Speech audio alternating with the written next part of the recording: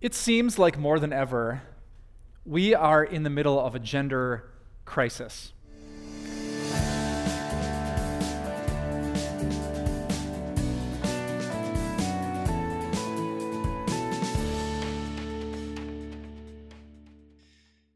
Do you care about God and gender as much as I do?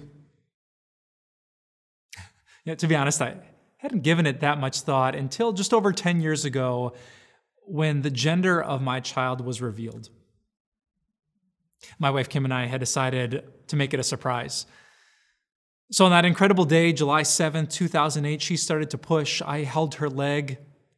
That little head started coming out, and then I found out I wasn't just a father. I was a father with a daughter. And I thought to myself, how does this work? I knew what it was to be a boy and to become a man, but how was I going to raise a little girl? Then 6 months later, my wife got pregnant. I don't know how that happened. Well, okay, I kind of know how that happened, but again, it was a surprise, and again, God repeated the miracle, and now I was raising two little girls. And I thought about that. What does God want them to be? What do these two little kids have in common with their dad? What makes them unique and different? How can I raise them right? How can I disciple them? And what is God calling me to do as a man to model for them? It made me think not just about their lives, but about maybe the boys that they would date and the men that they would marry. My girls don't have to get married, and I'm okay if they take a while until they start dating, but what does it mean to be a man? What does God call a young man to be and to do?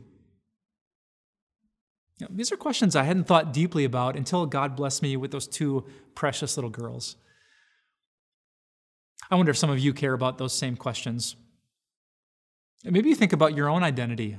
What does God want you to do with your life as a man or a woman, someone uniquely and wonderfully made?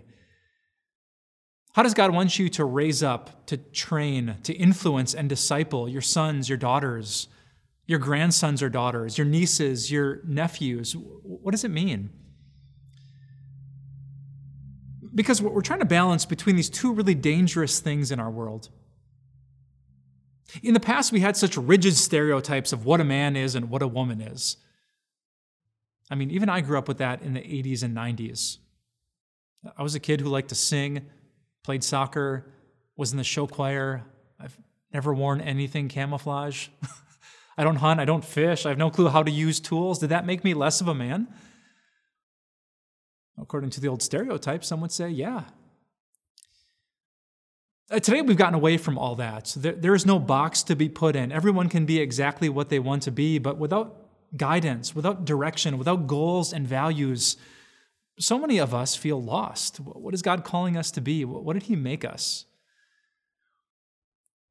And that's why I'm so excited you're here today. Because today we're going to launch a pretty long journey diving into the scriptures and exploring the topic of God and gender. Today, in a message you're about to see, I'm going to lay that foundation from the very first pages of the Bible. Because God doesn't want us to feel lost or confused. He doesn't want us just to give in to cultural stereotypes or norms. He wants to tell us exactly how He made us to be. What's unique about men and women, and what brings them together and makes them united. Now, as you listen for the weeks to come, there's one special idea I want to call to your attention because someone told me how powerful it was. It's the idea of making people feel safe and helped. Just as God made the first woman out of a man's rib, and that made her feel safe and loved, God calls men to do the same thing today. So for all you guys watching, I want you to pay special attention to that point, and I want you to think about the strong, protecting influence that God wants you to be. And for you ladies out there, I want you to notice that God gives you one of the most sacred, beautiful titles in the entire Bible, a title He normally reserves for Himself.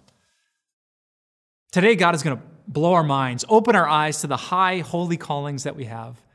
As men and women in His kingdom, He's going to tell us exactly what He wants us to do and to be. And most importantly, He's going to remind us who Jesus was and what He did for us. I hope you enjoy these messages. I hope they clarify God and gender, and I hope it's a blessing to you and those that you love. Back in early 2019, Gillette released a commercial that challenged men in America to be better. To be better than our all too often female belittling, women harassing, sexually groping, and one another bullying past. They asked the haunting question, is that really the best a man can get? And after the commercial was released, it blew up. Within 4 months, the commercial had over 30 million views on YouTube and over 700,000 likes. And the video had more than 1.4 million dislikes. In 4 months, it had become the 24th most disliked video in YouTube history, because Gillette had walked right into the middle of the tension and the controversy. A colleague of mine runs a podcast for men, and he often asks young men that question, what does it mean that God made you a man? Like, what's distinct and what's unique of the way that God himself created you? And you know what the boys say to him in reply? Nothing. They have no clue. They have no clue what a man even is. In America, when it comes to the role of a man and the goals of a man, we're working without a script, and unfortunately, the consequences are severe. But it's not just the men that have the issue, it's women who are struggling too. In the last 100 years, thank God, so many things have changed for women in America. So many doors have been opened. We've come to treasure God's daughters perhaps more than ever before in our culture. And yet, the bar for some has been raised so high and has become so unattainable that the average American woman is left feeling overwhelmed, anxious, and never enough. Think about what it takes for a woman to get respect from other women in our culture. She probably has to go to college and maybe grad school. She has to establish herself in her career and compete with the men in her field. She has to devote herself to paying off her college loans and becoming something in her career while at the same time watching her biological clock tick down. She has to find a guy and meet a guy and get the guy to commit. She has to start a family and raise cute-looking kids on Instagram. She has to find a daycare and practice self-care and stay connected to her tribe. And she can admit that she's a mess and that she's overwhelmed. That's okay in America. But do you know what adjective Americans most often put before the word mess? Hot. Because you can be overwhelmed, ladies, and you can be a mess, but you should probably look really good while you do it. And at shocking levels, women are feeling insecure and not enough. They can't keep up with the Instagram world. They're anxious. They feel bad about them bodies, their selves, that they're trying to do everything, and they feel like they can't do anything very well. And if I asked you, ladies, what it meant to be a woman, not by our culture's definition, but by your Heavenly Father's definition, would you have an answer? What's a win for him for womanhood? What are his goals for you and the way he has uniquely put you together in your mother's womb? Now, if all that weren't a crisis enough, then men and women get together in homes, relationships, marriages, and churches. 100 years ago, there used to be a script for what a husband and a wife would do. It was very clear, and it was all too often unfair. And so we tore up the script, and now we're struggling to find our place. What should a husband do at home, and a woman? Who should take care of this or that? Our spouse is interchangeable in the eyes of God. And is it true that there's a passage in the Bible that says the husband, like every husband, is the head of his wife? And if that's true, how is that not a slow pitch for toxic men to walk all over women and treat them as inferior? Like, why would the Bible say that? And what does it mean? And what about church? When brothers and sisters gather together to worship our one and only God, does Jesus care about your gender? Does what we do, who sings, who prays, who leads, who preaches, is it just about gifts and talents, or is there something unique that God has wired within us? And if there is, as one of my pastor friends asked, why do about 0 people think it's a beautiful design and all the people wish they could change it? If God is good and he cares about every one of his sons and daughters more than any of us ever have, why is this so difficult? And if all that weren't enough, then there's the question of gender identity. When a person feels like they're stuck in the wrong body, when the way that they're wired externally isn't the way that their brain thinks about their gender identity. And when those stories aren't Bruce Jenner on the cover of Vanity Fair magazine or I Am Jazz, the reality show from TLC, when it's your story or someone you love. When you're wondering about your gender identity. When your little sister is thinking about a new name or your cousin wants you to use new pronouns, or someone is thinking about new hormones or a new surgery to give themselves a new body, what do we do? And what would Jesus do? What does it look like to be a Christian who is full of both grace and truth at the same time when transgender becomes our story too? What is a man? What's a woman? What's a marriage? What's a church? How do we answer the tough questions about gender identity? That is what we're going to try to answer in this series. And man, more than ever, that means we need to pray. Not because this is difficult, but because if we get this wrong, everything falls apart. If our homes don't work, if our churches don't work, if our world doesn't work, everything falls apart.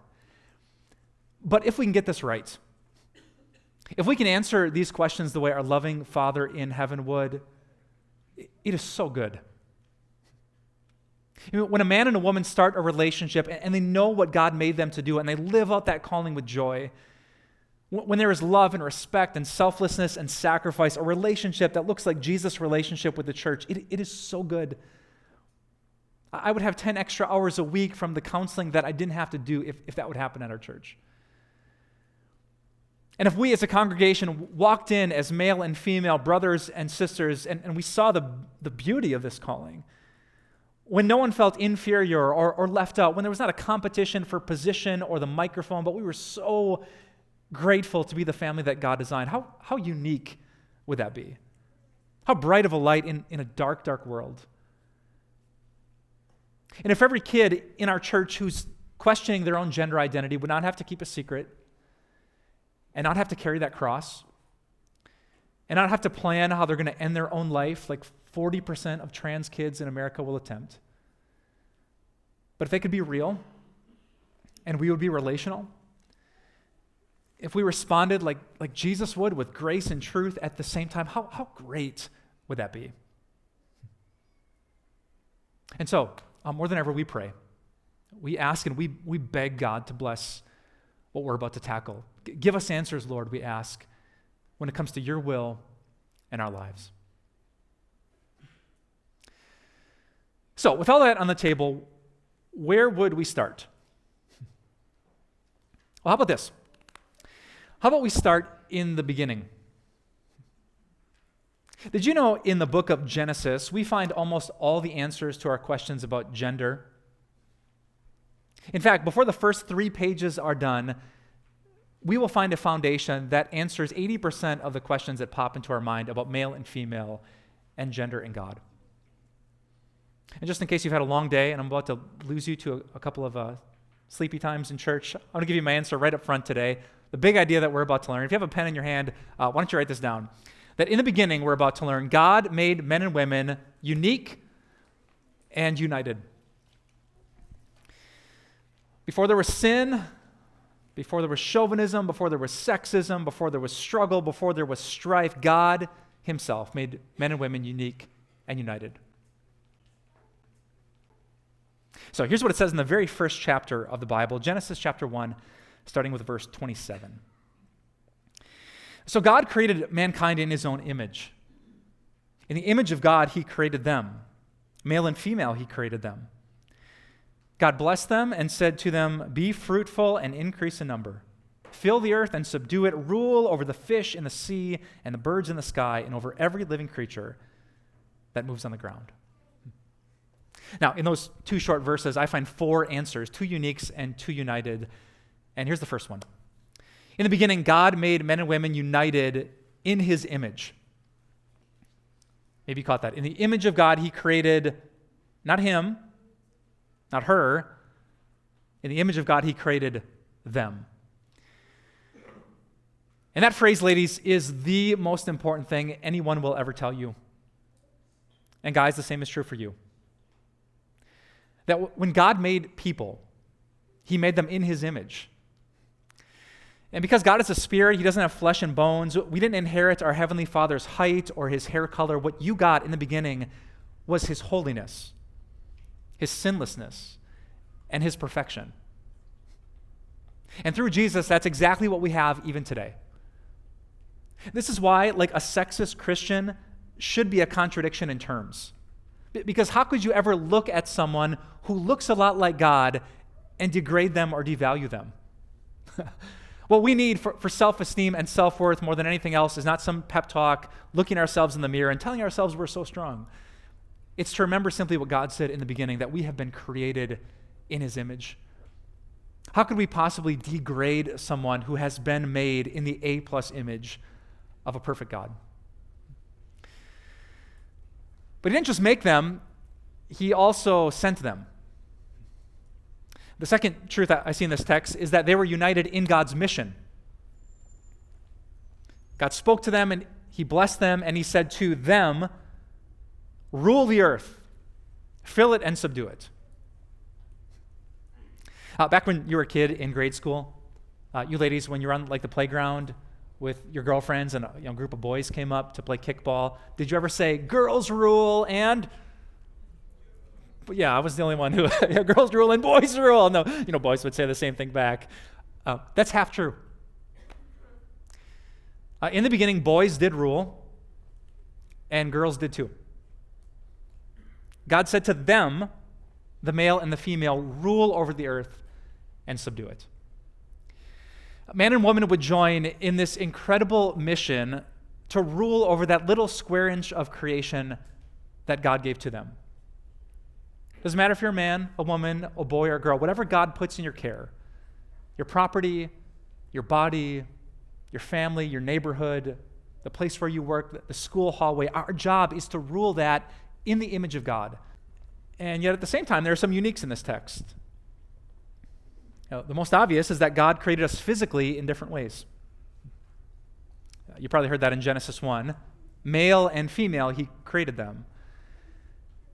And science more than ever is telling us what Scripture said is true, that men and women are different. From the XX versus the XY in our chromosomes, to the amount of estrogen or testosterone that naturally flows through our bodies, to the way our brains work and think and function, we are different. And it's not just the Bible that says that. Did you know in 2017, the Stanford School of Medicine wrote these words? They said that compared to men, quote, women excel in several measures of verbal ability, pretty much all of them. Women's reading comprehension and writing ability consistently exceed that of men. The way women speak and think, it's unique. I notice this with the women in my lives with how they can multitask in shocking ways that I simply don't get. When I'm lost on the road, everyone needs to be quiet, and the radio needs to be turned off so I can think about one thing. But my wife can juggle 1,000 things at the same time. It's an incredible gift that God has given to many women. And he's given other incredible gifts to many men. In the way that we think, the way that we speak, the way that we're wired, and probably most notably is the way that we're built physically. That we're just different. I was doing some really deep academic research on that point, and I typed into YouTube, top 10 dunks for male and female. And you know what I found? I found that women are not very good at dunking a basketball. Ladies, I mean no disrespect. Have you ever heard of Brittany Griner before? She's one of the top female basketball stars. Her wingspan is 7 feet 2 inches. She has some of the best dunks that I could find a female could do. And do you know what she can do? Like barely get the ball with 2 hands over the rim.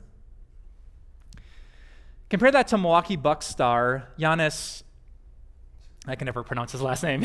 Giannis, do you know his wingspan is only 1 inch more, but do you know what he can do with a basketball? Like, if the NBA rim was made out of Old Spice deodorant, Giannis could apply every time he goes up for a dunk. I mean, the man is a beast. He murders the rim. And why is it? You know, it's not just him with some unique gift. There are 1,000, probably literally 10,000 American men who can dunk better than the best worldwide woman. Why is that? Not because we're sexist or chauvinist, but because we're unique. Physically, mentally, verbally, God made us unique. Male and female, it says he created them. And then, what you probably know, sexually, we're made unique. Don't worry, parents, there are no pictures for this part of the message. But if you ever had a little boy and a little girl, you're raising 2 kids and you put them in the bathtub together, they figure this out pretty quickly. We don't have the same parts. And God said that in the beginning. He said, be fruitful and increase in number. You know, it doesn't matter how masculine or feminine you think you are, you really need 2 unique people to carry out that command.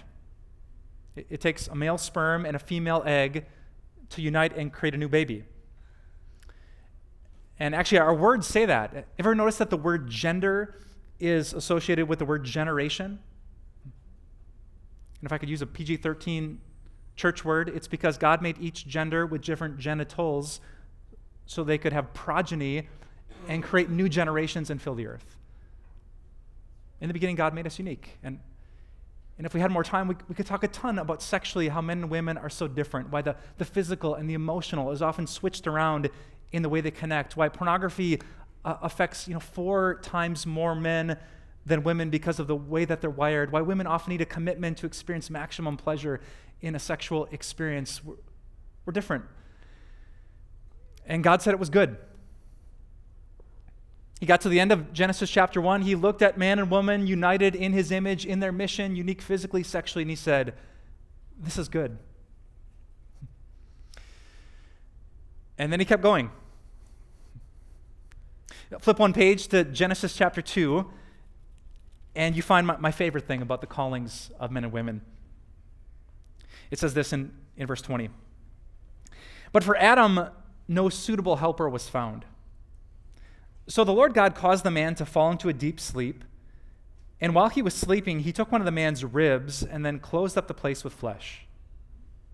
Then the Lord God made a woman from the rib he had taken out of the man, and he brought her to the man. Now that, I will totally admit, is pretty weird. Why God decided to create people in the way that he did, I don't really get, but I love this passage because I think more than any passage in the Bible, it tells us what it means in God's eyes to be a man and to be a woman. If you're taking notes, I put it this way, that in Genesis chapter 2, God gave us a unique calling.